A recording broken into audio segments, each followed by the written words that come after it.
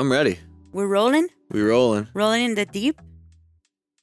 Yeah. Yeah. Good reference. Yeah. Old We're one. accumulating these podcasts. Yeah, well, we're building up a reservoir. This is good. Hello, my friends, and welcome to another episode of Hybrid Unlimited. This is episode number, what did we say? 7? 7? I feel like I never know which one it is going to be. And today we have a special guest. Today we're going to be talking with 2-time, soon-to-be 3-time Olympian, Fernando Reis. Fernando has been doing Olympic weightlifting since he was 10 years old. He's now 29, so almost 2 decades. And it's just unbelievable. This guy is the ultimate definition of a champion. So today we're going to talk about Olympic weightlifting. What are some of the things that are new with the sport? We're going to talk about powerlifting and the potential of powerlifting being in the Olympics. And we're going to also talk about the champion mindset in terms of what it takes to have the mindset to become an Olympian. Fernando takes us through his story of when he started doing Olympic weightlifting, who were his mentors, what are some of the biggest influences that he had growing up, and kind of how did he develop the skills that he needed to become an Olympian and go to the Olympics and perform at the high level for so many years. Yeah, we're lucky to have him here. He's got a pretty unique perspective, being that he grew up in Brazil. Very different upbringing than probably a lot of the listeners would have had. And now he's here. He's living in the States. He's still competing for Brazil, and he's got a lot of really cool information to share. And he's training for the 2020 Olympics. Always training 365. A pretty different approach than a lot of current day weightlifters. Yeah, super interesting. So I hope you guys enjoy this podcast as much as we enjoyed doing this podcast. Yes. All right, cool. So who do we have here today? You can't just see. You got to talk, bro. It's me, Fernando Reis, in the Fernando house. Reis in the house. Yeah, F- it's a 3-time pleasure. Olympian? 2 times. It's gonna be three. Yeah, it's a pleasure to be here with you guys. Thanks so much for having me. Thank you for being here. So Fernando is I think it's our latest addition to the hybrid team. He is our official hybrid weightlifting coach, and as well as local resident, the strongest person that lives in Guy this who gym. keeps breaking our concrete floors. But yeah, for real, if you sign up for the hybrid weightlifting program, this guy's your coach. You get unlimited form checks and communication and technique help and whatever you could possibly want or ask about weightlifting. Fernando has you covered. So might as well throw that plug in there. But I have first of all so many questions for Fernando, and also just not about you, but also about weightlifting in general, because it's changed so much over the last couple of years with all the doping violations and bans and all that stuff. Yep. At risk of starting too broad, do you think you can kind of give us like an overview of what Olympic weightlifting is like right now? You know, what's it like for you qualifying? What are I know it's become like super complicated. So what are some of the hoops you've had to jump through and stuff just to stay up to date and eligible for the Olympics? So for me, actually, the new changes is becoming something nice, because right now the spot it belongs to the athlete, not for the country. You have 2 ways to qualify, like straight. And I was explaining to Alex, if you are in the ranked number 10 in the world, you're already in. If you are number 1 in the continent, you're already in. So I fulfill these 2, so I'm already at the Olympics. I have to do 6 competitions before the Olympics, do the whole protocol, the weigh-in, put some numbers in the board, and do the doping control. So 6 over what period of time? It's going to be in 2 years. Over 2 years. Yeah, 6 over 2 years. And you must do it in every semester. You got to compete 2 or 3 times. And you got to go to the whole protocol, go to the competition. So now you see like lifters competing much more. Usually before, like if you're in a high level, you're going to compete 2-3 times a year tops, because you need a lot of time to prepare and a lot of time to recover from the meet. So how many meets did you have to do this year? So this year, I just did the weigh-in on Pan Amps because I recently had the knee surgery. So it was the first semester. Can you explain how that works? So you don't have to hit certain numbers or anything. It's just show up there. Just show Not up there. compete to your highest level, but just, Yeah. Because last year, the World Championships in 2018, I placed number 4. So it was the first competition of the Olympic cycle. So I placed number 4. I put some good numbers, put some Robbie points really high. So the next year, I had Pan Am. So I just showed up because I recently had the knee surgery. I did the weigh-in, and I was eligible to get drug tested at the event, and I didn't have to compete because I wasn't in shape to compete. So basically, they just want you showing up so that they could drug test you? Exactly. But that what happened with a couple top lifters. They bomb out in 2-3 competitions, and then you out. If you miss 2 gold events, which are the World Championships, Pan Ams, and I think these 2 are the gold ones, and then you have silver and bronze. So if you don't put numbers on those 2 times, you're already out. There's no way you can qualify for it. Wow. So that's what happened with the Iranian team. A couple of the supers, they missed a couple competitions for some reasons. I don't know if they were injured or something happened. So they weren't able to qualify, and the top lifter retired. So they're out the super heavy division, which is good for me. Who else is out? I think you were mentioning a few before that either... Yeah, right now we don't know yet who is out, but for sure Iran is not going, for sure. Armenia, they're probably going to take the 109 and not the super heavy because they have the Gor Mizrayan. He's a pretty strong lifter. He's a 212 snatch and 250 clean and jerk guy. At 109? Super heavy. Okay. Yeah, but they recently had another doping control on the doping fail in the team. So now they only can take one guy for the Olympics, and they most certainly they're gonna take like the 109 that is Olympic champion, world champion, right. And they're not gonna take somebody against Lasha because Lasha is gonna most likely win for sure. So they wanna get the best result for the money. So they're gonna take the 109. So that's even better for us. We have one more spot to go. So you were saying that typically if you're in the top 10, then that guarantees your spot. But then since his country had pops and bans, so then that reduces the amount of spots for the country, yes. Even if he's in the top 10. Yeah, that's because their points towards the Olympics get eliminated. The points, and also there is like now the rules. The rules are not really clear. If you get in the website and try to read it's very confusing. So if you have more than 3 cases of doping, or I think it's 4. The country is banned for the year. The whole country. Wow. For the year of the Olympics or that year of just competition? For the year of the competition. Okay. So therefore, if they don't compete at the World Championships, they are out of the Olympics. Because they didn't get that qualified. Exactly, right. Exactly. But you have a couple countries that they have like even more, 6, 8 lifters that got banned, and they still are able to lift at the competitions, So that's not very clear, like how that happened. Exactly. How they were able to show up at that competition. Exactly. Money talks, huh? That's what I always say. It's crazy because from the outside looking in, I'm sure it looks like such a simple sport. Yeah. It's like powerlifting. Like whoever lifts the most wins, but there's just so much politics and like much more so than powerlifting. Way more. Completely different level. Yeah. Completely different level. Because like on Olympic weightlifting, you got to understand, most of the countries, even my country, we are funded by the government. So which is Brazil, by the way. I don't think we mentioned that. Yeah, Brazil. So most of the countries, we are funded by the government. So all the money comes from the government. So what the government wants to show, who is the strongest, who is the fastest, who is the biggest, who is the better athlete overall. Nowadays, the Olympic Games is a show, is an event. So the country must show who is the best, who is the most developed economically, what is the best country.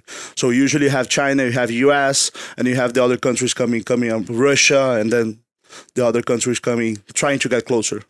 Russia's not going to be in there anymore. No, Russia's banned. Yeah, Russia's banned for good for 2 years. Egypt is banned also for 2 years. Now the IWF, they did a good change. Now the ITA takes care of all the doping controls, which is really good. It's not made by IWF anymore. It's like ITA is a separate organization.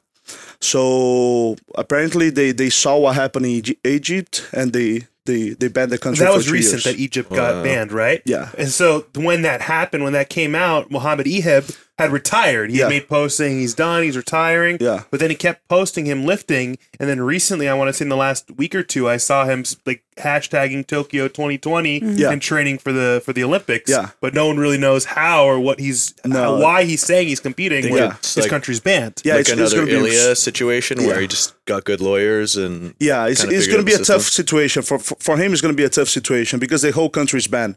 So I think he can lift under the flag of the IOC, International Olympic Committee, but it's something that is not good. It's like you're not representing your country, so it's not the ideal situation. And also you go under like a lot of stress. You gotta get some good lawyers. You gotta go through a whole process. Your case is gonna go to Switzerland. It's gonna be a long process, and you're never gonna know like what is the income. Wow. So it's not good. Not good. It's not a good situation. But at least, on my point of view, they are trying to clean the sport. They are trying to make it fair for everybody. Yeah.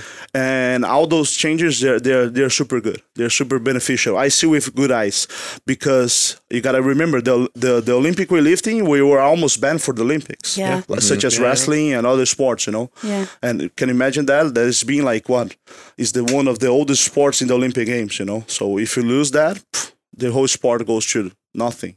So since they've implemented these changes, then do you think that the Olympic weightlifting will likely stay in the Olympics as a sport? Yeah, absolutely. Moving forward? Absolutely. Because it's so much traditional, it's the oldest sport. You got to understand, like, us as, like, humans and men's, like, what is the way to show who is the alpha male? Is either fighting somebody or either, like, showing strength, like, I can lift this rock above my head. Mm-hmm. And this is on, like, us as human beings, Of course. Yeah. So do you think, with that being said, though, since they're cranking down on things and it's kind of changing how countries and athletes are strategizing it, are we going to see like a decline in performance, a decline in numbers? And it's like these freakish numbers, instead of the bar being set higher and higher, it actually might start coming back down. Would say, the way that we look at Ilya, like what he was a couple years ago. Everyone was like, what is this guy doing? He, received the ban and now he's coming back, and it's like, oh, he's just another guy. Yeah. Yeah, absolutely. I agree with you 100%, Alex. I think he might have a trick or two up his sleeve, though. Yeah. You think going into Tokyo, he's just gonna? I don't think he's gonna be able to win. I don't think so. No. How old is he now? He's been doing it a long time. Yeah. But like on his division right now is super tough. Then you have some strong guys from 96, the Chinese. You have also the guy from Qatar.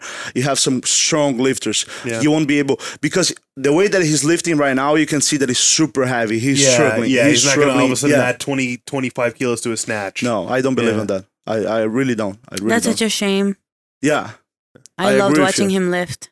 Yeah. Everyone's going to have their day. There's always going to be that person at the top, and then someone new might arise, Yeah. But like what we just said, who knows? Now maybe it's like the new person who arises is never going to reach that level because now, they're cracking down on things so much. But there's so many people, I think, still skating by. Like, has China been affected? Like, are their top lifters are still not really. Pretty much their top lifters? Yeah, not really. Same with like Lasha. Not really, yeah. And didn't Lasha test positive before also? He did. I think it was in 2013 when he was a junior world champion.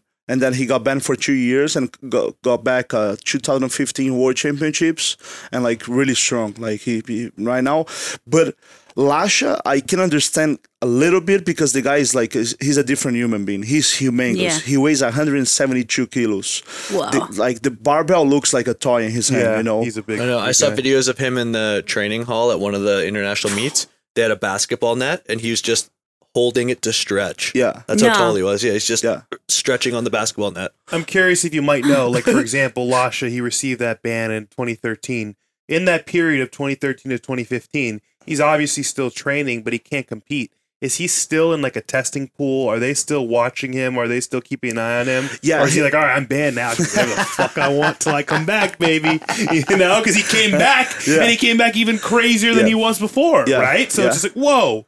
Yeah. If anyone who knows anything, it's like, so you're taking stuff before, you test positive, but now you're stronger Right. than you were. Like, Yeah, I mean, you put put two and two together. Yeah. It's basic math. It's not friggin', algebra. And Who the hell knows that and just the numbers. That's the most difficult thing he thought about.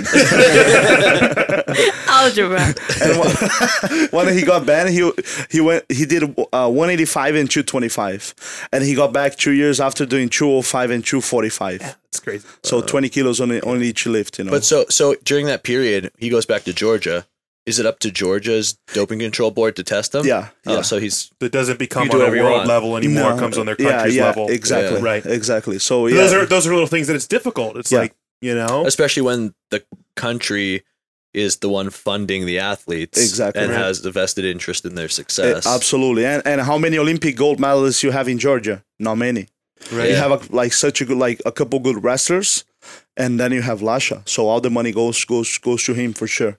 Wow. And you have because you can see whenever he walks in at the competition, you have a big crew with him, doctor, massage guy. You have couple coaches. You have guys to lift the weight. So he's got a big crew. That's sick. Having plate minions. They did that for us at Pro Raw. Kind of. No, they were there the whole time. No, they weren't. They But missed some okay. of you, maybe. Yeah. But you yeah, always have me there, yeah, we're your plate minions.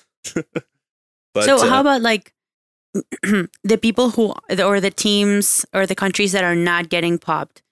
Do you believe that is there such thing as a clean sport truly? Do you believe that these people are actually not taking anything? To be honest, I don't even bother with this picture. Yeah. I just focus on myself as hard as I can be, and train as hard as I can do. Because if you start looking the whole picture, you're gonna start focusing on other lifters, and you're not gonna do your part. If you're a team manager, if you are if you work with that, you can focus on that. But the athlete, you gotta be 100% focused on yours every day, every single day, because you have two types of lifters, and I've seen that my entire life. Those who blame the others because they are not capable of doing. They said, "Oh, they are doing that." Sorry for the language. I don't give a fuck what they're doing. No fucks given at all. I'm gonna do my best regardless of what other people are doing, and I'm gonna fight fucking to the end. And I've seen millions of lifters. Because they are doing that and that. Well, what about you? What you're doing? You're putting the work in. You're doing your part. So if you really stop and only think about that, I think you lost the point. You gotta fight to the fucking end. I don't give a fuck what they're doing, to be honest, and I don't even think about it when I'm going to compete. Because if you as an athlete you stop to think about that, you're not gonna enjoy the competition. I always when I go to compete is such a joy. Everything that I suffer every day, all the pain that I fucking feel for the competition, I feel amazing. I feel fucking that's my fucking day. And I've seen a couple lifters talking and say, "Oh, I'd rather be at the beach. I'd rather be traveling. I'd rather be with my wife." And there is no other fucking place on earth that I would rather be than competing, So, and it's not that I'm fucking a tough guy. I feel terrified when I'm going to compete. I fucking for days I have something on my stomach. I don't feel good.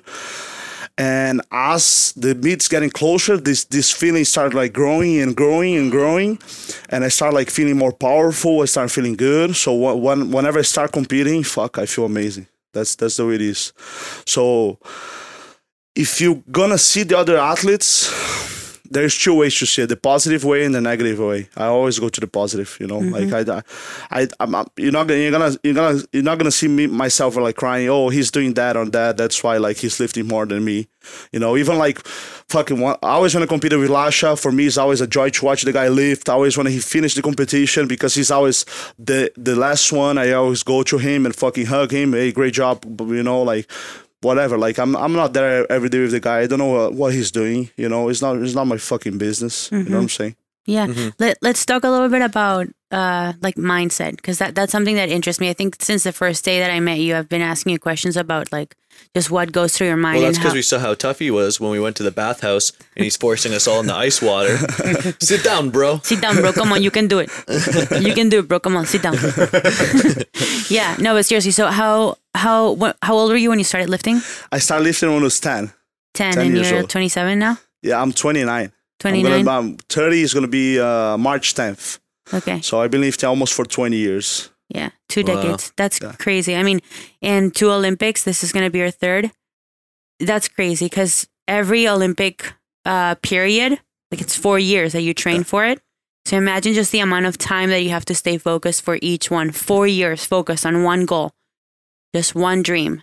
And every day, everything that you do needs to be with the purpose of just improving yourself and trying to enhance your performance in however you can, day in and day out. What you eat, how you sleep, who you interact with, everything. But you know, what else I think is cool though is that you're always hustling. You know, there's a lot of people who like to say, "Oh, you know, if you're a professional weightlifter, like you basically do that. You eat, you sleep, and you breathe the gym, and you're in the gym, and you're back home to sleep, and you know, so on." But like you, literally, how long did you just spend doing seminars every single weekend? 2 months and a half. 2 months. And that's in between competitions for you, which is absolutely insane. Yeah. So I don't know if anyone has ever traveled and tried, who's listening, has ever traveled and tried to lift at a high level, but man, it is really tough. Yeah, most of the weightlifters that you see doing those seminars are retired now. Yeah. You know, it's like you're a year out from the Olympics. Usually people are spending those 2, 3, 4 years only focusing on that. It's nice and different to see that you're able to do both. Yeah. Yeah. But also because before I didn't do that. I was just like doing what Steffi said, and you're not like, at least myself, I wasn't fulfilling every single gap, you know, because it is nice to win the medal, it is nice to win the competition, but fucking nobody gives a fuck, nobody cares, you know. You gotta be successful as a person, as a human being, you know. You gotta be a champion in life, and I think that's what really matters to me, is to win in life, you know. Like the medal is, of course, it is nice for me. Getting my goal right now is to get an Olympic medal.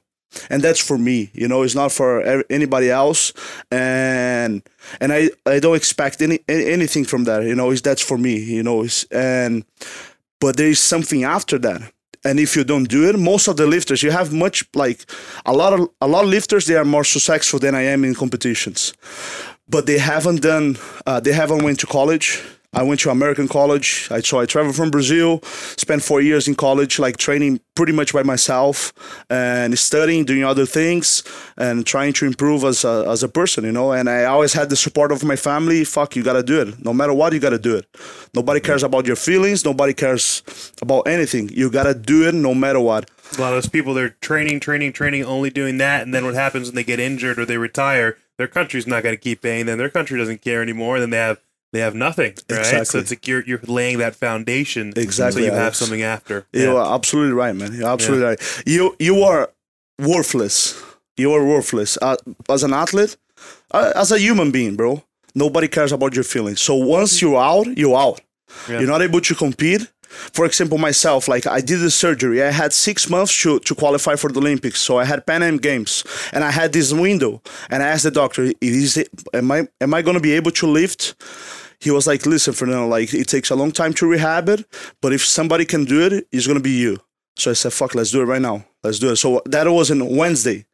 And Thursday, we were doing the surgery. And on Friday, I was doing my first rehab session. Motherfucker. Yeah, so non-stop, Crazy. like Sunday to Sunday. And if I would not be able to compete at Pan Am Games, we're not going to be right now sitting and talking about the Olympic Games. Simple as that. insane. And I will lose all my sponsorship. I will lose all, because that's the way it is. If you don't perform, you don't get paid. Simple as that. Of course. And some people don't understand. They said, "Oh, I'm a human being. I have values." No.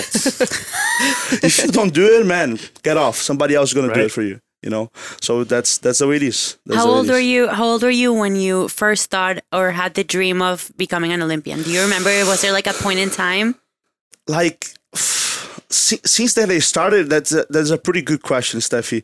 I would always watch the super heavy division. I had a old tape that was the 1988 Seoul in the Olympic Games, and it was the super heavy. So I would watch that a lot of times. And it was Alexander Kurlovich, who was a guy from Germany lifting such heavy weights. And I was 10 years old. I weighed like 60 kilos. And I always like saw those guys. I said, fuck, I want to do that, you know. And I had my family support. My brother was an athlete back in the day. For those who don't know, Crazy Horacio is my older brother. Now he works with me as a coach. Then he suffered a motorcycle accident, broke his femur, and then he became my coach. So we started working together. But there was like one time in my career when I was 19 to turn to 20 that I told my dad, I was like, you know what, like, forget about it. Like, I'm gonna do something else. You know, I'm not gonna do that anymore because I've been training really hard and I'm not improving. And we set a goal together. We said, fuck, we gotta be a junior world medalist. Okay, be between the 3 best in the world. And I'm happy with that, so we can move forward. So my dad took me and said, so what is the plan? What do you want to do? I was like, if I don't reach this goal, I'm going to retire. I'm going to do something else. I don't know. I'm going to sell cars. We're going to rob a bank. I don't know. We're going to do something else. And he took me to Chile. And I went to train with the Pan American champion, Christian Escalante. Back in the day, he was the strongest guy in America. So I spent 6 months with him, doing every single thing that he would do. I would do the same exactly. And he taught me a lot, like the mentality and how to be a champion. And I improved a lot, and I was able to get this medal. So that was the division point.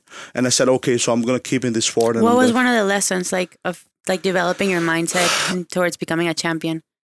I think it's the work has to be done. The work has to be done no matter what. No matter if you're sad, no matter if you fought with hating and if you're feeling sick. And there is a part of the work that needs to be done. And no matter anything, you gotta do it. You gotta do it. It is what it is and you gotta do it. Suck it up and do it. Now, at this point of my career, I know how to balance a little bit better. And I've learned with you guys as well. I learned with you, especially on the auxiliary exercises that I don't have to go super heavy, super hard. I can go like and work like a good quality of exercise, and instead of putting a lot of weight. Mm-hmm. And now I can balance that and have like a better outcome for sure. Yeah, it comes with like the athletic maturity, right? Like being able to understand when it would be a better idea to maybe take it easy or do something different, right? But yeah, I had the same mentality growing up in sports, just like I have to do what I have to do. What's written in the paper is exactly what I'm going to do independently of how my body feels or how my mind feels or the issues I had at home. Mm-hmm. Yeah, it was always the same way. Yeah. With hockey and with training too. You kind of just like, you don't give yourself the option of not doing it. It's something I always spoke about when I coached people in nutrition or in training. It's like, if you don't have the option of not doing it, then the decision is simple. You just have to do it, right? It's just a non-negotiable. It's like brushing your teeth, taking a shower. Work ethic also at the end of the day. And it's like, if it's your actual job to do it, you know, and you want it like that on that level, you know, you have to get it done. It just shows, in both aspects, whether it's in an athletic or, you know, lifting and you think you want to do it on this level or working. You know, it's like either you put everything into what you do or you put a half-ass effort and it's going to show. 100%. Right? I agree 100%. How do you deal with failures? Like say that you bomb out. Have you ever bombed out? Never bombed out? Never in my life. Does it scare you? Yes. Does it scare you? Of course. Do you think about it? A lot, of course. Like literally on every single competition, I get terrified. Doesn't matter like how big is the event. Of course, if it's like a bigger event, I get even more. You know, I get scared. You know, I don't talk to people like a lot before the meet. I reserve myself. I don't do like anything like crazy. I just like take my time, but I never bomb out in my life. I had one event when I hurt my knee, 2014, that was right after graduation in college. So I was studying a lot. I had finals. I had a lot of things on my shoulder. So I didn't train well and properly. And I went to Pan Am's and I won the snatch with 187. And when I was warming up with 250 kilos clean and jerk, my knee popped. And I was like, oh, it's not that bad. I can walk. So I said, let's start with 220. And I couldn't like lift the bar from the floor. And it was like was so painful. And I said, oh, something is wrong. So that was the only time that I didn't bomb out, but I wasn't able to do the clean and jerk. That was the only time in my life. Wow. That's one thing that makes weightlifting so different from powerlifting. I feel going into a powerlifting meet, like if you miss your opener, you're kind of an idiot. Like you just chose something that's way too heavy. But in weightlifting, you can be prepared in every single way, and that first snatch is always still, it just feels like such a gamble. Yeah. Like it's such a risk every Yeah. time, and it's the most nerve-wracking Oh my thing. Do gosh, you remember yeah. that? Yeah, Every single snatch I on- ever did in competition, if my first one, if I made it, I put it down as fuck. It's like thank God. Yeah, Now the we can spirits, now we can worry about actually whatever, competing, whatever higher force help me do that snatch, because it's like 100% up For to real, fate. you're not even religious, but you're praying. Yeah, for real. Yeah. That's how it is on every single competition of me. That's how it is. And even if it's like a lower percentages, It makes it worse almost. it's like Yeah. There's more pressure. right now. I don't have to I have to put 100% in every single lift. Before when I was younger, I could manage the position and said, "Oh, I'm gonna control a little bit." Now it's 100%. No matter how much weight is in the bar, I gotta start with 100%. Not 100% my maximum, but 100% effort. Yeah. That's for sure. Okay, so you haven't bummed out of a meet, but have you maybe lost a competition or something like that? Or I guess setbacks, like you had the injury. How do you deal with a setback or a failure? 2007 Pan Am Games, Rio de Janeiro was my first Pan Am Games. I placed last. Was in the last of the division. Last.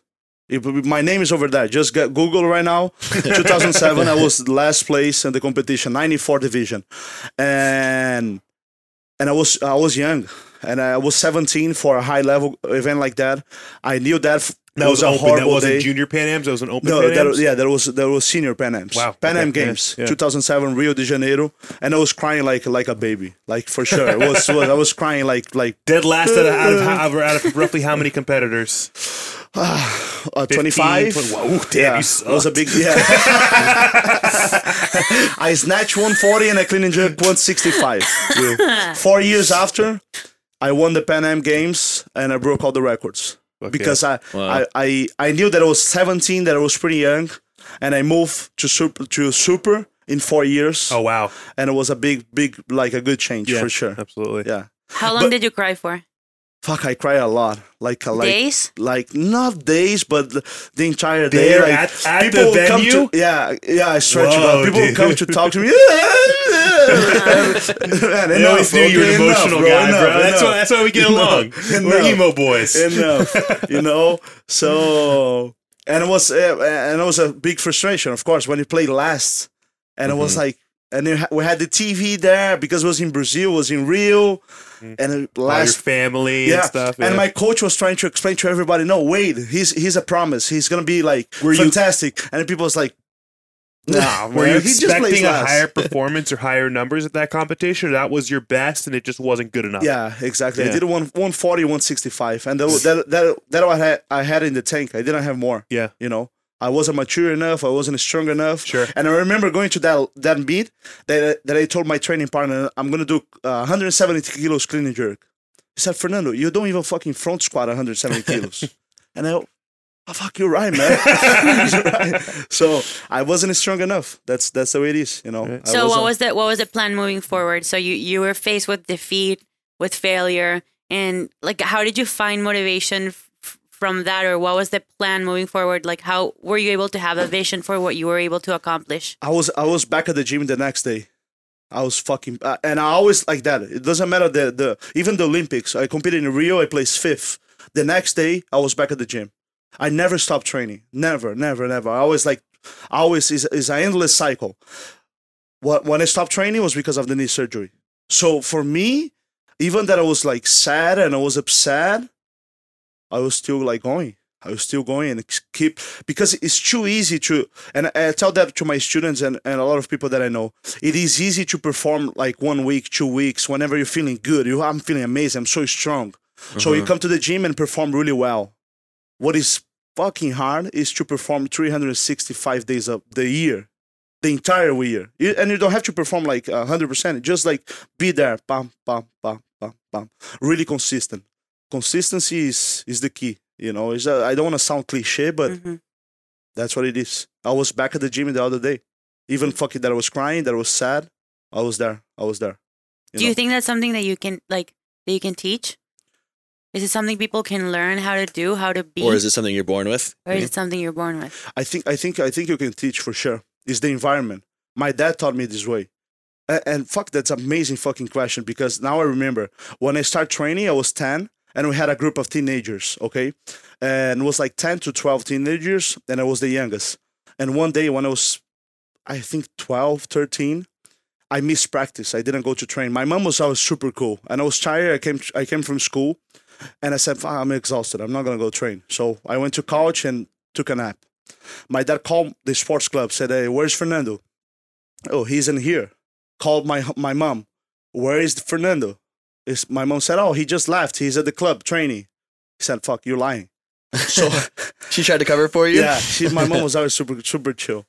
And so he took his car, left his job in the middle of the day, drove home. São Paulo's traffic is unbelievable. If you guys haven't been there, but next year you guys going to go for sure. The traffic is horrible. He beat me up like bad.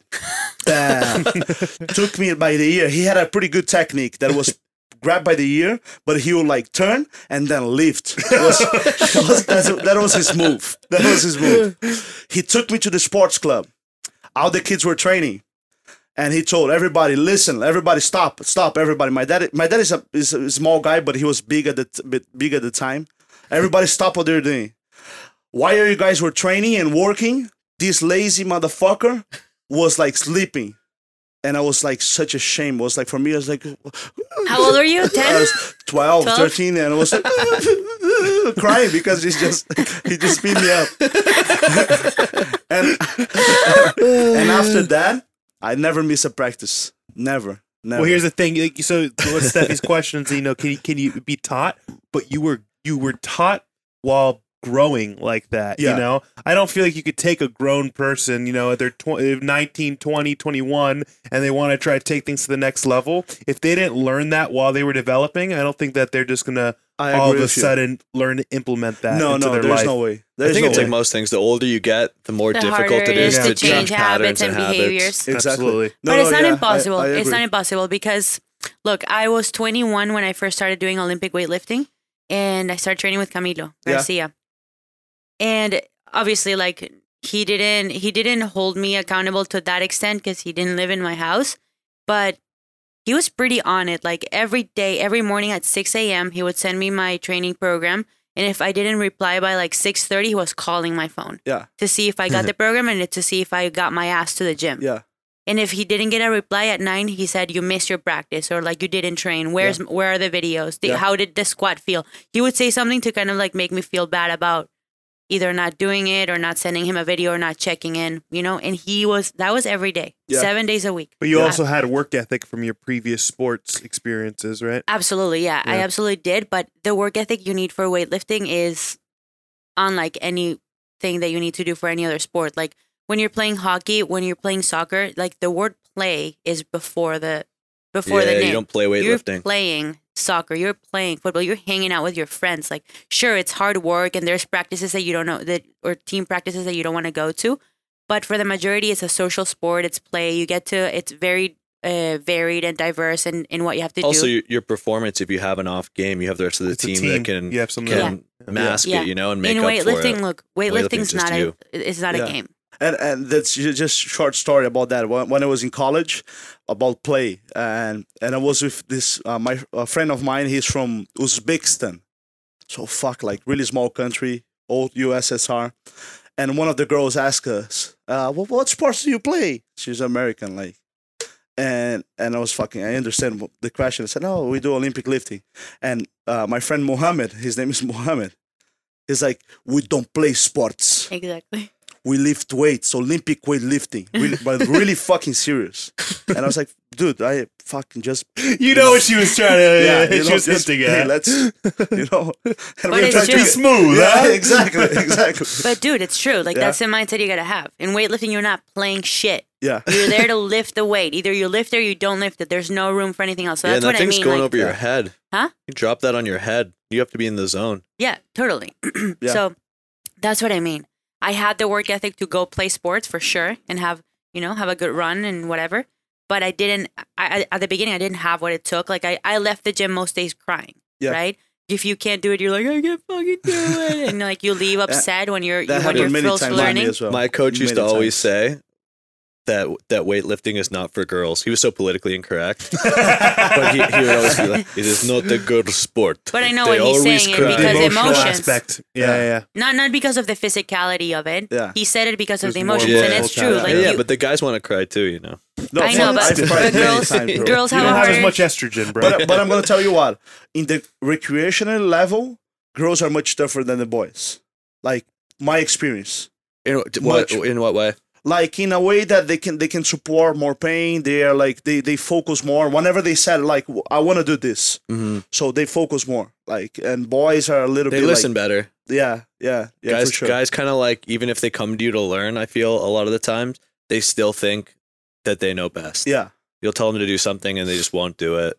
You know, some sort of technique cue or and, whatever. and I always had like a hard time, but whatever you're saying like makes completely sense because you'd correct somebody like a technique or like strength, and the guy said, "Well, but I'm really good on that. Like I'm really strong. I squat. I'm not talking about that, man. I'm talking about this situation." And they only see like the good Just ones. wanna flex. Uh-huh. Yeah, I'm really good on that. I'm Sure. really strong. Yeah, Fuck, it's true. Girls are more teachable in general. that's true. What are you looking up? Nothing. I was replying to an Instagram. Are you crazy? So rude. So Wow. what are your overall goals? Have you set goals, spoke goals into existence? What you want to do for the Olympics? Every day I fucking wake up and open my eyes thinking about that. Really? 205, 248, and I know there is a medal, brother. Oh, I know yeah. that. Didn't What are your just hit a competition training. bests? He just hit a training PR, right? I did The a snatch? 190 and 220. Yeah, that gave me And goosebumps. the heaviest that I've lifted, but the heaviest that I've lifted in training after the surgery. The surgery. Yeah. So 190 kilo Yeah. And snatch. and 220 clean and jerk. And I tried to 240, but I wasn't there mentally.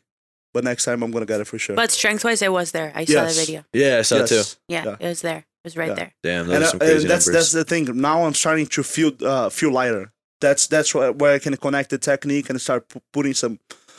And the number's gonna go up. I'm 100% positive. 100%. That's something that what you just asked.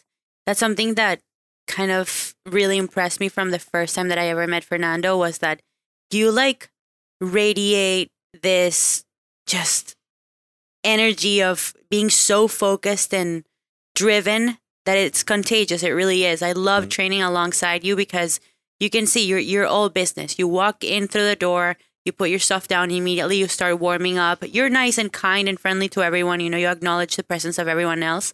But you can tell that you're there. You have a mission. You have a goal, and it's so obvious and so evident from the second you step in the gym to the second you're out of the gym. He's here every day in the morning at the same time, even though no one's right. You can train at whatever time you want. Yeah. But at 10 a.m., you're stepping through that door. Yeah. At noon, you're stepping out that door. At 4, you're back in. And Yeah. at 7 or 6:30, whatever, you're back out. And that's every day.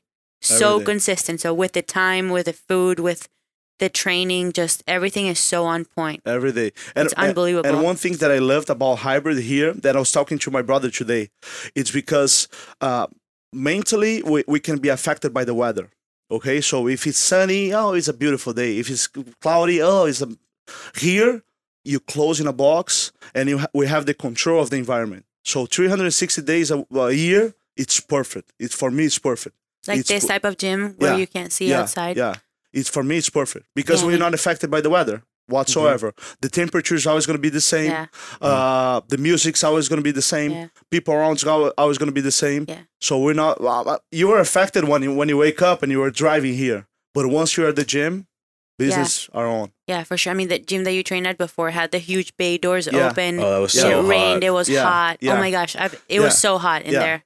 And it's like a couple of days are beautiful. I said, oh, it's a beautiful day. But when it's raining, you can really get affected, like mentally, For sure. sure. Yeah.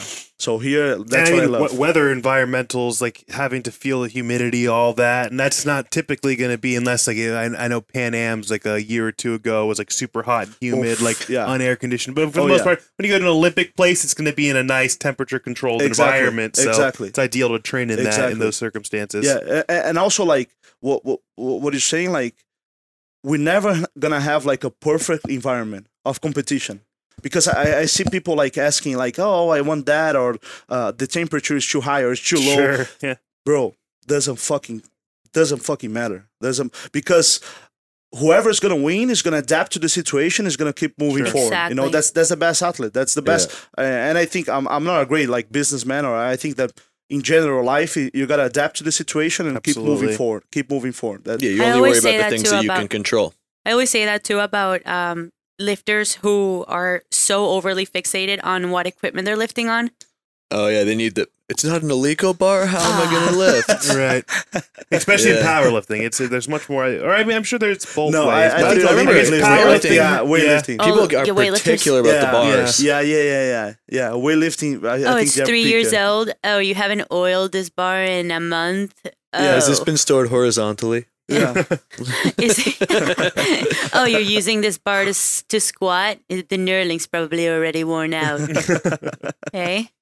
Yeah, Yeah. people are very particular. But you're right. You have to be able to adapt because you don't know what the conditions of each meet are going to be. Maybe No. they have Eleiko bars. Maybe they don't. I don't know. Of course. You know? For example, right now we competed in Thailand. The whole team got banned by doping, so nobody was there.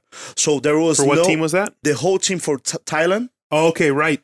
So yeah. we had no public. Man, we competed the World Championships. There and was, it was no like one there.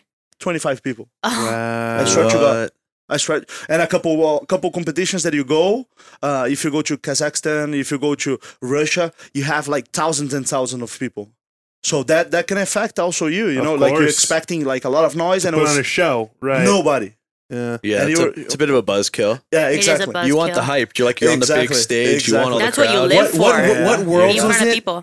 Like I think like 2 years ago or something that they were like booing someone. There was here in US. There was there Iranian crowd. They always go like with booing a big Lasha, group, like, was it or someone? Yeah, with Lasha. That's crazy. Myself, also Mart Sane, because the Iranian crowd always like they're so disrespectful. That happened in the Olympic Games as well. They had to call the police Man. Really? to escort them out because they were Wow. being so disrespectful to other lifters. You know, whenever you're trying to perform like 240, 245 kilos, you have to be mentally like there.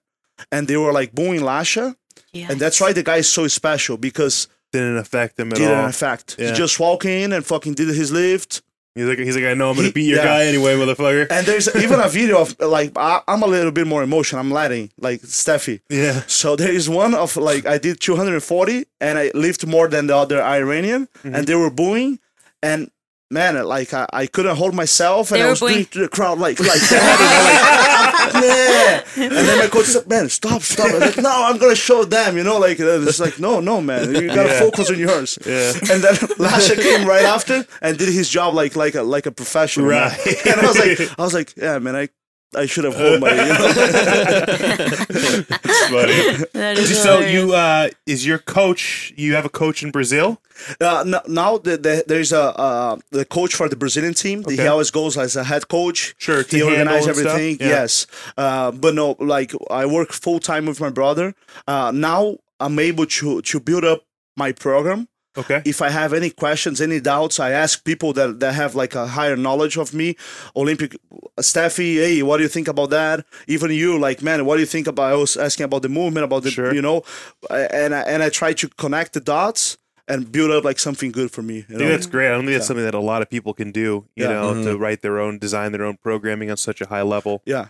Sort of the same approach you take. Yeah. But you need somebody to push you. yes. Sure. Because Because then you don't want to just be selecting the stuff that you know. Exactly. It's like, okay, I just want to do Exactly. this. I want to do this. I want to do this all the time. Exactly. Right. and for Olympic lifting and also I think other sports, you gotta be like you gotta put your feet in the ground and really see like I'm good on that and I'm really bad on this one. So what lifts I'm gonna fucking improve or I'm gonna select that's gonna make me a better athlete. So you gotta be really really like honest to yourself, you know.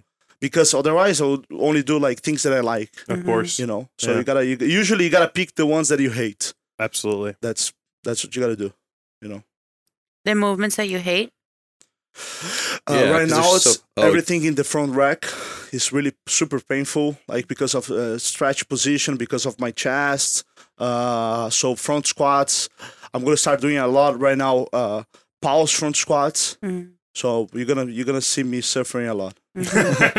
I loved this quote that I can't remember who said it. I think it was Sebastian, or focus on your weakness, but don't neglect your strengths. Of course.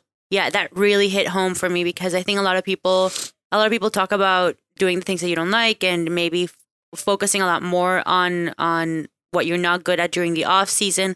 But at the approach some people take sometimes is that they overly focus on that and then they stop doing the things they're good at, and then it kind of like totally flips the table. Yeah. I've been in that position where I tried training my conventional deadlift because it was weakest. Yeah. And neglected the sumo for several months. Yeah. And then when I went back to sumo, it sucked.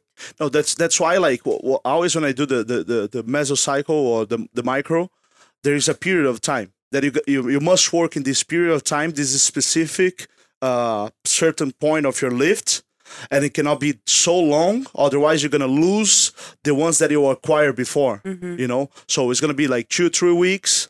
And then you move forward for the next one. So in 2-3 weeks, I'm gonna try to increase my strength. I'm gonna squat. I'm gonna do some pulls. I'm not gonna do that for such a long period. Otherwise, I'm gonna lose my technique. You know, so it has to be like in a frame that you try to do whatever you have to be done, and then move forward for the next chapter. That's pretty much how I do it. You know. Hold on, let's take a quick break for Caesar to change the camera battery. All right.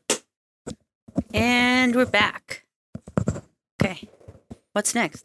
No, there's actually a question I wanted to ask about how do you feel or how do you think that your Olympic weightlifting training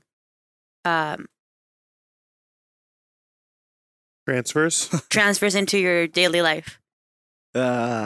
Maybe in business or just as a person. In what sense? Like his mental approach?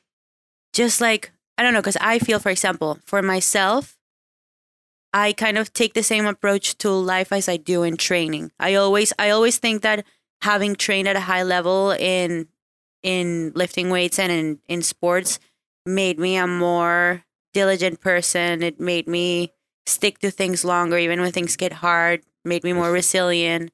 It made me understand how to cope with failures. It made me understand how to cope with being disliked or not being understood.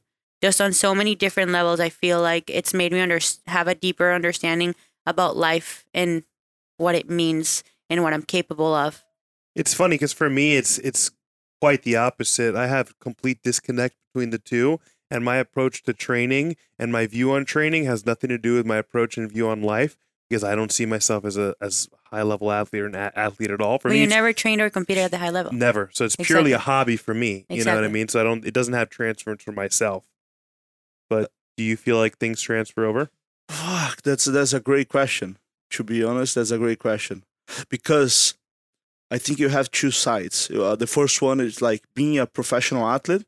You can be a little bit spoiled because whenever you're gonna compete, you have the Brazilian team, for example, or the U.S. team.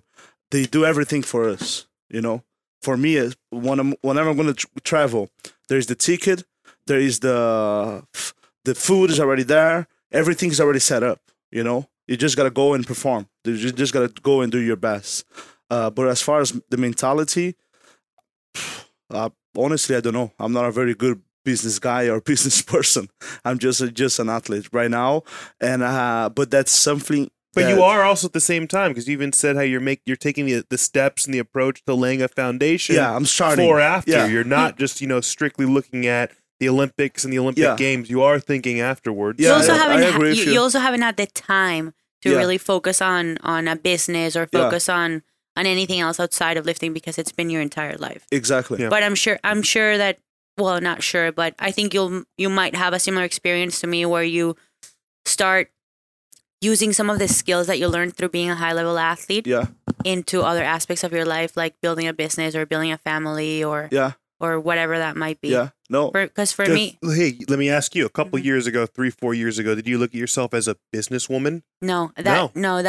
This is something super interesting. So I was talking to you briefly about this, how, for the last 7 months, I haven't been able to train as hard as I want to because I've been dealing with some nagging injuries. And so, being an athlete is it's part of my identity. It's what I can relate the most to. And for those 7 months, I kind of felt a little bit lost because I didn't feel like I was an athlete. I wasn't pushing myself. I wasn't coming in here and and feeling motivated to train or anything like that. And it wasn't until I went to a mastermind, to Mark Bell's mastermind, and I felt like I could really relate with being an entrepreneur, a business person. I've never felt more identified in my life. And that was interesting because until now, for this 27 years of my life, I've always felt like I'm an athlete and nothing else. And now I've been feeling like I could actually be something else related to business or an entrepreneur.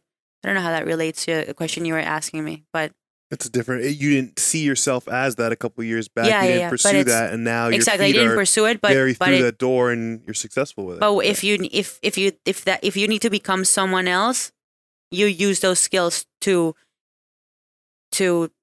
make yourself that person that you want to be. Mm-hmm. I mean, all those things are about organization and all the things that make you a good athlete, work ethic, determination, all those Consistency, things. commitment, willpower. And Yeah. what I can say about my experience being with you guys only for a couple months, I've been learning a lot, because you guys are so like professional, and every single one, like every single one, that everything comes like naturally, and things start like clicking naturally. I know there is a lot of fucking hard work underneath or behind it, but I can see like in a professional way how everything connects, and definitely I don't have my personal experience because I travel and I teach what I love, so it's super easy to do the seminars. I know it's good money, but I'm not like a business guy to speak, like and I always like whenever I'm gonna talk to somebody, and if you're gonna give me some advice, you gotta be like better than me. You gotta be, what I'm saying? Because nowadays everybody's a coach. Everybody because information is so available on the internet. I Google right now and I can tell you, what it takes to be a really great business guy.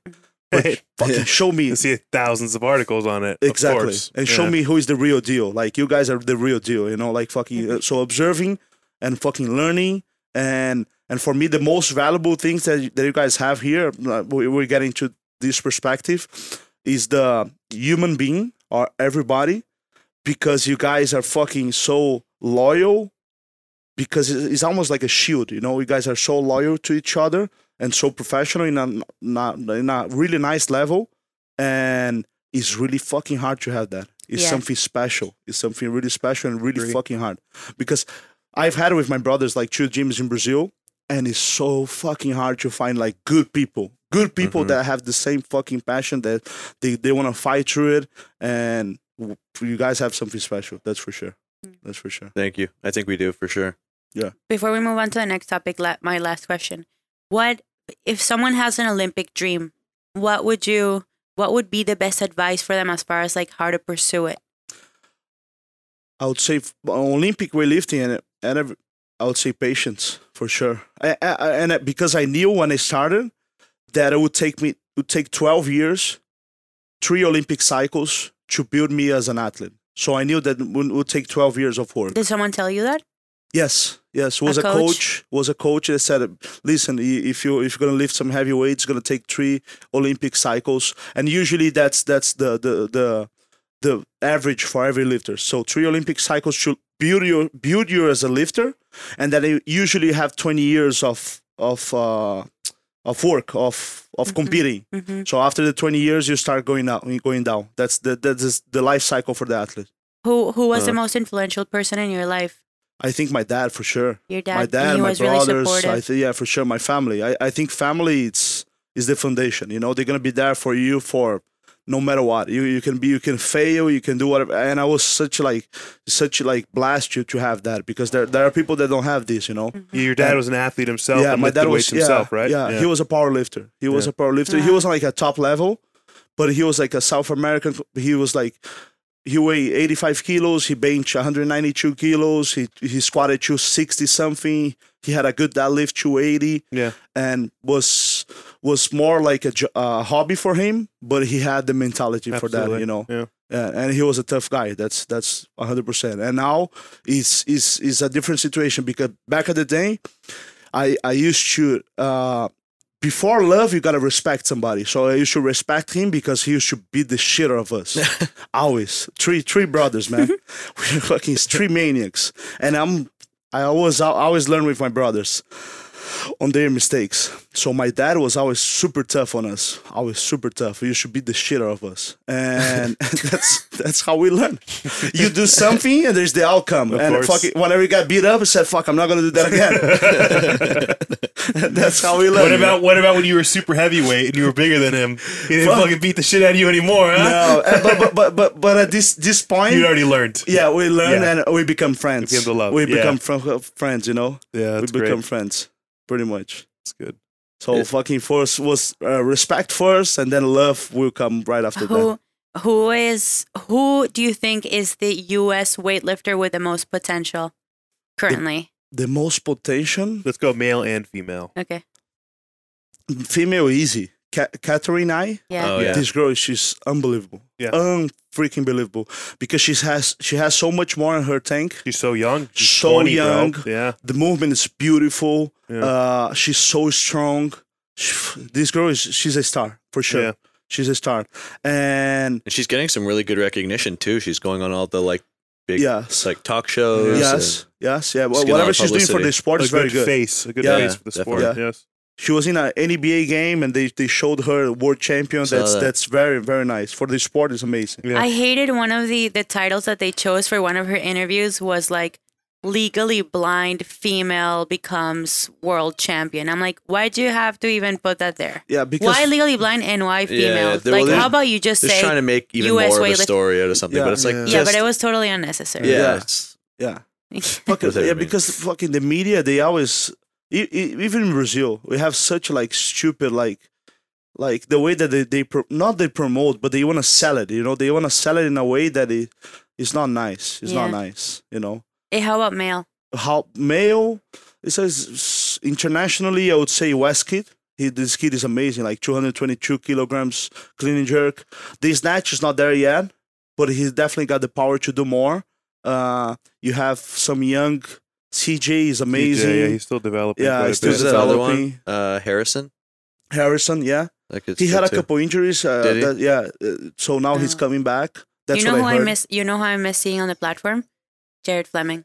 This kid was very good. Yeah. Very He good. just So messaged then me he the other had day. a knee injury, and I guess his maybe was much worse than yours, or yeah. he just never really came back Yeah. after that. I think he No, had- this he kid had a was few. very, very good. Yeah. He broke the American record. It was 172 He was, kilos. he Snatch. was the first one to snatch 170. Then that record kept getting broken back and Yeah. forth for a little period No, there. this kid is Yeah. very, very good. Very good. Yeah. First time he unofficially broke it was at a meet you guys both competed at. Oh, right? at Remember? MIA Classic. I filmed my that. classic. When he was wearing, It what was did so that epic. shirt say? Hey, American as fuck. Yeah, we saw him the first time he snatched 170 in competition. We were all there. Yeah. It was And epic. people were give him shit for that he was racist. It was like what the like Oh my people God. like People oh, are just- He was, I People met are him. I commentated no, with him. the and guy he was a super nice guy. super nice, super nice cool, guy. and his dad also is a super cool dude. Yeah. Super cool. Like we had a couple international meets that we spoke. Super cool guy. Yeah. Super cool.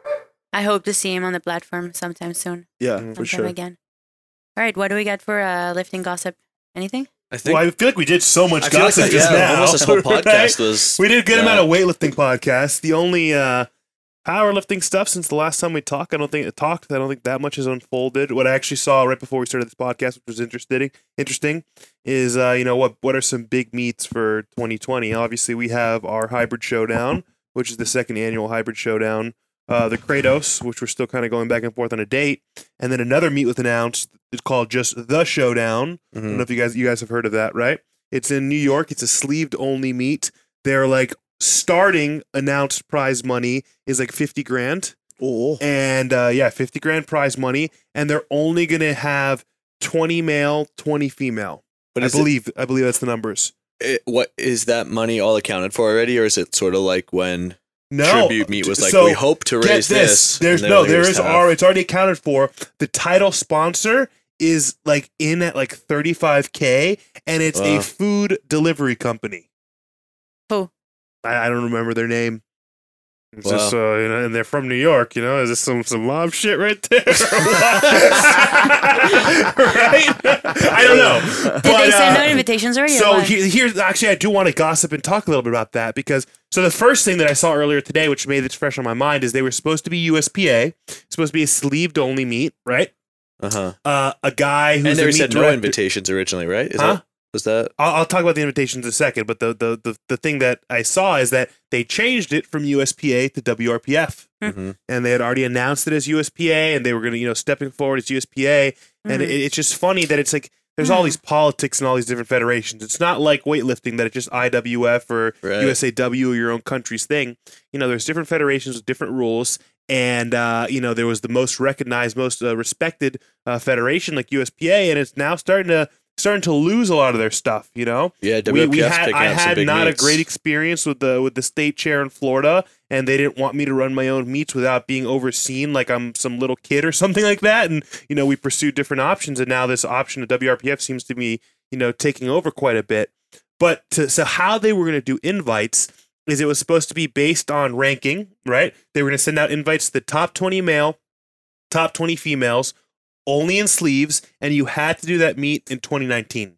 So if you did a competition in 2018, your last sleeve meet was in 2018, didn't matter. It had to be done in 2019. If they'll send out those invites to those top 20. If only 10 of them accept, then they'll send out 10 more invites to 20 through 30, right? And they'll keep going down the rankings like that. Right, so they announced it as that, and that's why, like Juan, he did a sleeved meet because he wanted to qualify, see how high he can rank in sleeves in the year 2019. I see. So they just announced their first invites that they're going to send out, and guess whose name was on there? Steffi's name was on there. A bunch of people's names who the best were on there, but she hasn't done a sleeved meet in 2019. Right? I see. No, your sleeved meet was in 2018. Maybe they. Maybe that criteria was too specific. Maybe it was too specific, or again, as usual, people will make announcements, say that they're going to hold something to a certain standard, and then bend the rules for people. You know what I mean? Yeah. I mean, I like it's in their interest to have really good lifters competing there. Of course, but then if you're going to set some kind of standard like that, like you got to stick to it if you're going to announce something like that. I don't even see the announcements there, but their invites that they were doing. I think it might have been in a story post. It was definitely in a story post because I remember someone sent it to me. Yeah, I saw it also. Yeah, but yeah, WRPF now has the showdown. It has U.S. Open still. U.S. Open, right? Boss of Bosses had Boss of Bosses. What else? That's like half the big meets for the year, right there. Though, and they're spreading out more. I guess trying to get more state chairs and stuff like that. I think to fill you in, like people are like they want powerlifting in the Olympics, but it's something I would like to hear your point of view. Like, do you think that that's something that's possible? And if not, why not? I'll tell you my thoughts. There are a couple simple rules that must be followed for you to become an Olympic sport. First, as you mentioned, one federation, one international federation is going to control everything. Okay, so it's going to be the same rules for everybody. And then secondly, it's the number of countries that are affiliated. You have to have I'm not really sure the number, but you have to have like a huge amount of number as Olympic lifting, as other sports they have it, and that's one of the reasons because it's so hard to take Olympic lifting out of the Olympics. It's because so many countries, yeah, so many small islands, like federations that are affiliated to international federation. Of course, right. So that's the two criteria that more important. And powerlifting, as you mentioned, too many federations. There is, the biggest one being the IPF, which it's massive, and that's what most countries fall under. And it is drug tested, and it is held to a high standard. And obviously, that would be the federation if it was to go in the Olympics. But it's like it's much more difficult to judge than weightlifting. Not to say that weightlifting is easy to judge, but it's just there's so much more little things that make me seem like if it was to be in the Olympics, like a squat would be like way too difficult to have in there. Maybe like push pull, like bench and deadlift only. Maybe something that's easier. Well, you think just because of the depth calls? But there's intricacies like that in weightlifting too.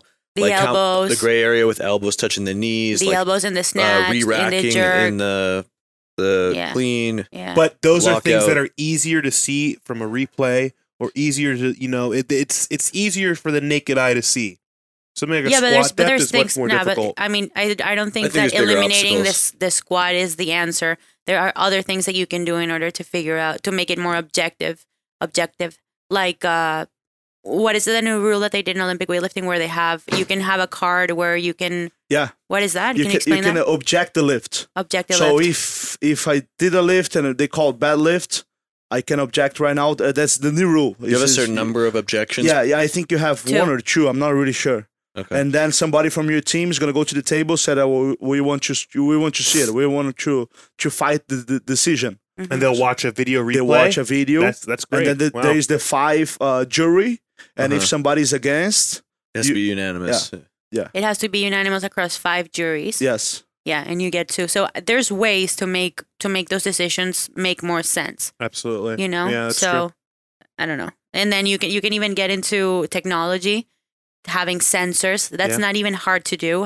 You put a sensor on the top of the knee, put a sensor on the top of the hip. If the sensor goes white, it means that it passed the top of the knee. Like that's not even that hard to do. Yeah. So there's things. If it got to the point where you're getting to a point where we can put powerlifting in the Olympics, and this was one of the issues that the technicalities that needs addressing, then there's things that we can definitely do. But Yeah. I mean, I think what's tough right now is that some of the like federations that were or had the majority of the control, like USPA and USAPL, because they have that much control, they regulate the meet directors so much, and you get so little say, I feel like, into how you actually want to run your meet. So for somebody like us, we know that we're going to hold judging to a high standard. We know that we're going to throw a good meet, and the federation doesn't matter that much to us. So that's like something that I think is really appealing about WRPF is you just get the freedom to do kind of whatever you want.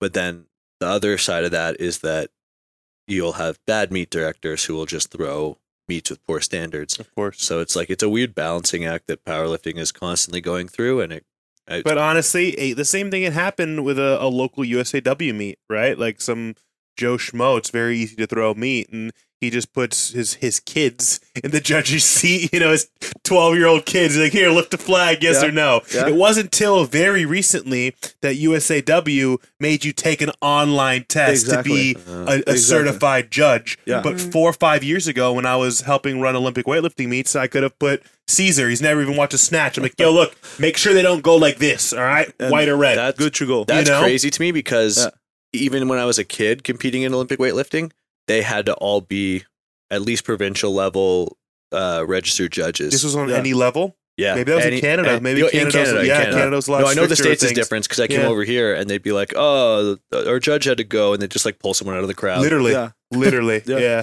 Can you judge? Little local Yeah, USAW meets. Yeah. Yeah. Well, interesting. What do you got? You got a Florida man for us? Florida man.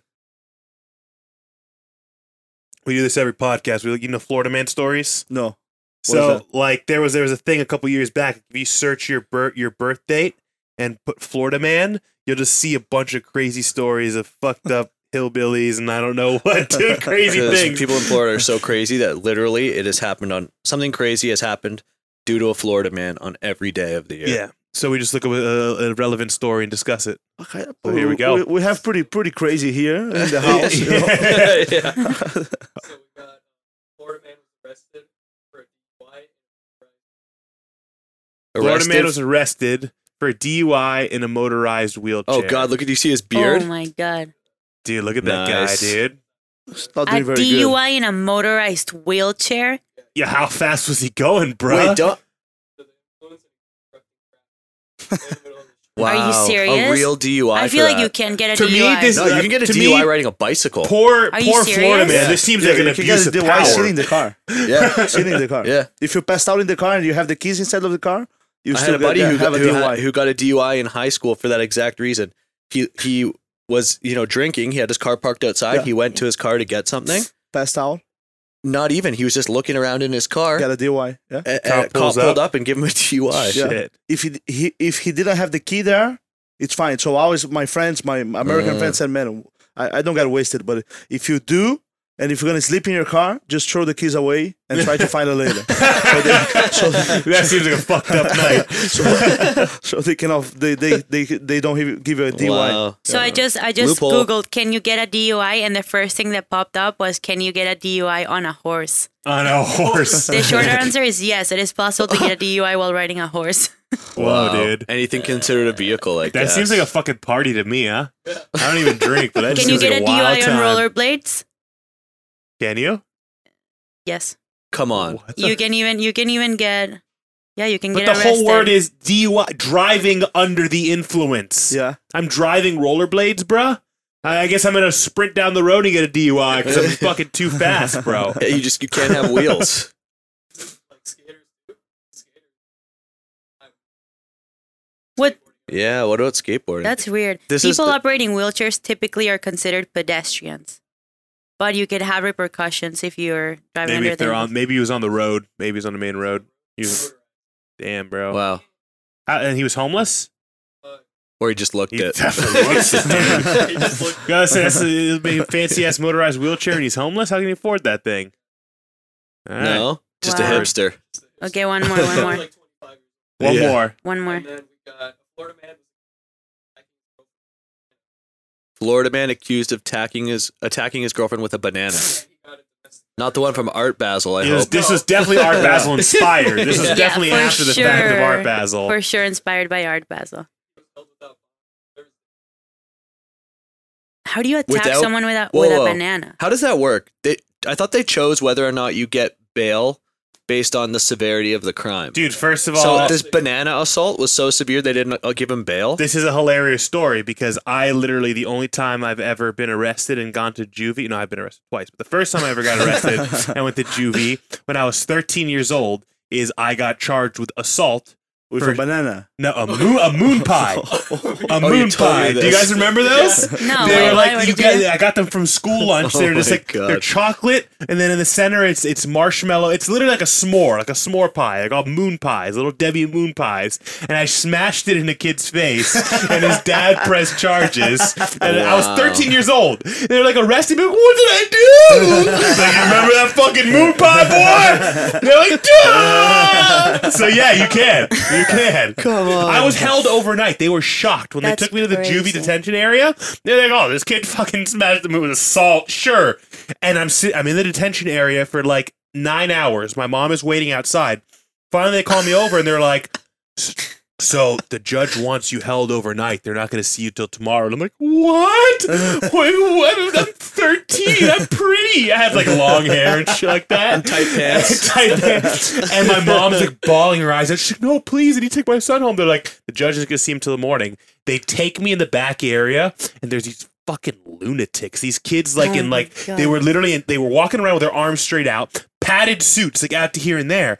And I'm like, why are these kids like that? It's like 10 p.m. They take me to the showers. I shower alone, like covered my butthole and stuff.